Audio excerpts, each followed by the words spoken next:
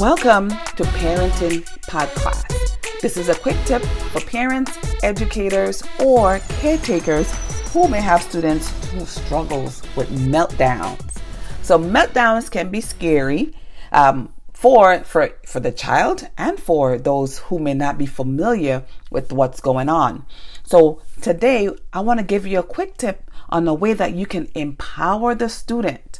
And in empowering the student, you too, as you lead them through on how to manage those emotions and self-regulate to move from that feeling of anxiety or loss of control and help them to get back where they're focused and they are ready to learn.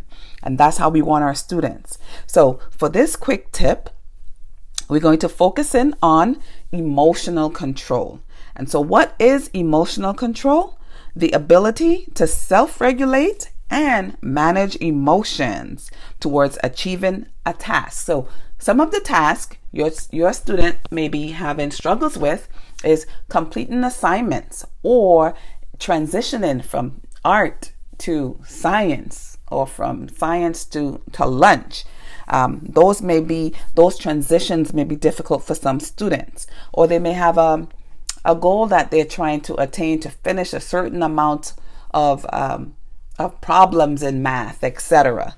And in the midst of going through those activities, you may find that there's a loss of self-control, and sometimes it leads to a total meltdown.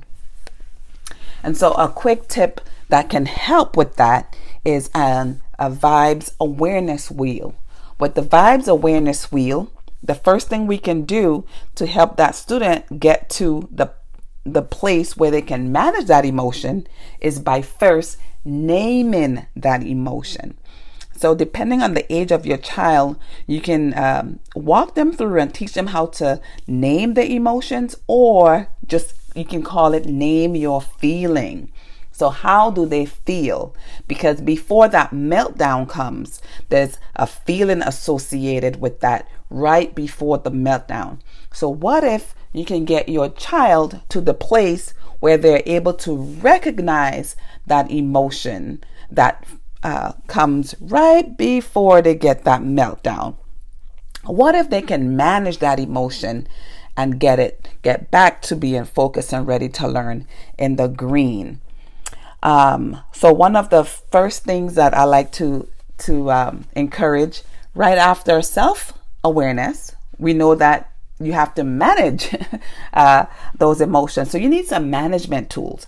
So one of the management tools, as they're able to say, okay, I am anxious, or I am worried, or I'm frustrated, right when they're able to feel that, we have a tool for that they can use. So we have a tool where you can count the clouds. So have them choose. They can choose to count the clouds from 1 to 10 in order, or they can go backwards from 10 to 1.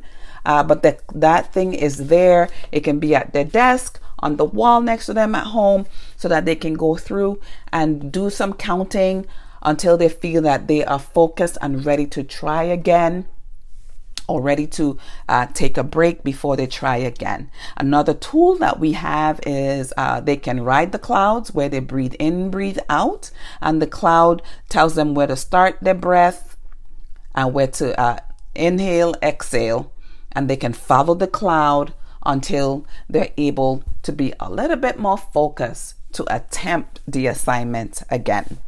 All right. And so this is just a quick tool that you can use with your child to kind of help them control some of those emotions, those big emotions that they may be feeling. It works for children who may not have the big emotions. It might still help them, but this tip today is just focused on that. If you'd like to hear more about the Vibes Wheel, or to get a Vibes Wheel download, you can just go to vibeslearning.com. Vibes, VIBES, stands for Variant Interventions for Behavior and Emotional Support. You can go to vibeslearning.com, and we have some free downloads that you can have for your child. And that is today's tip on emotional control.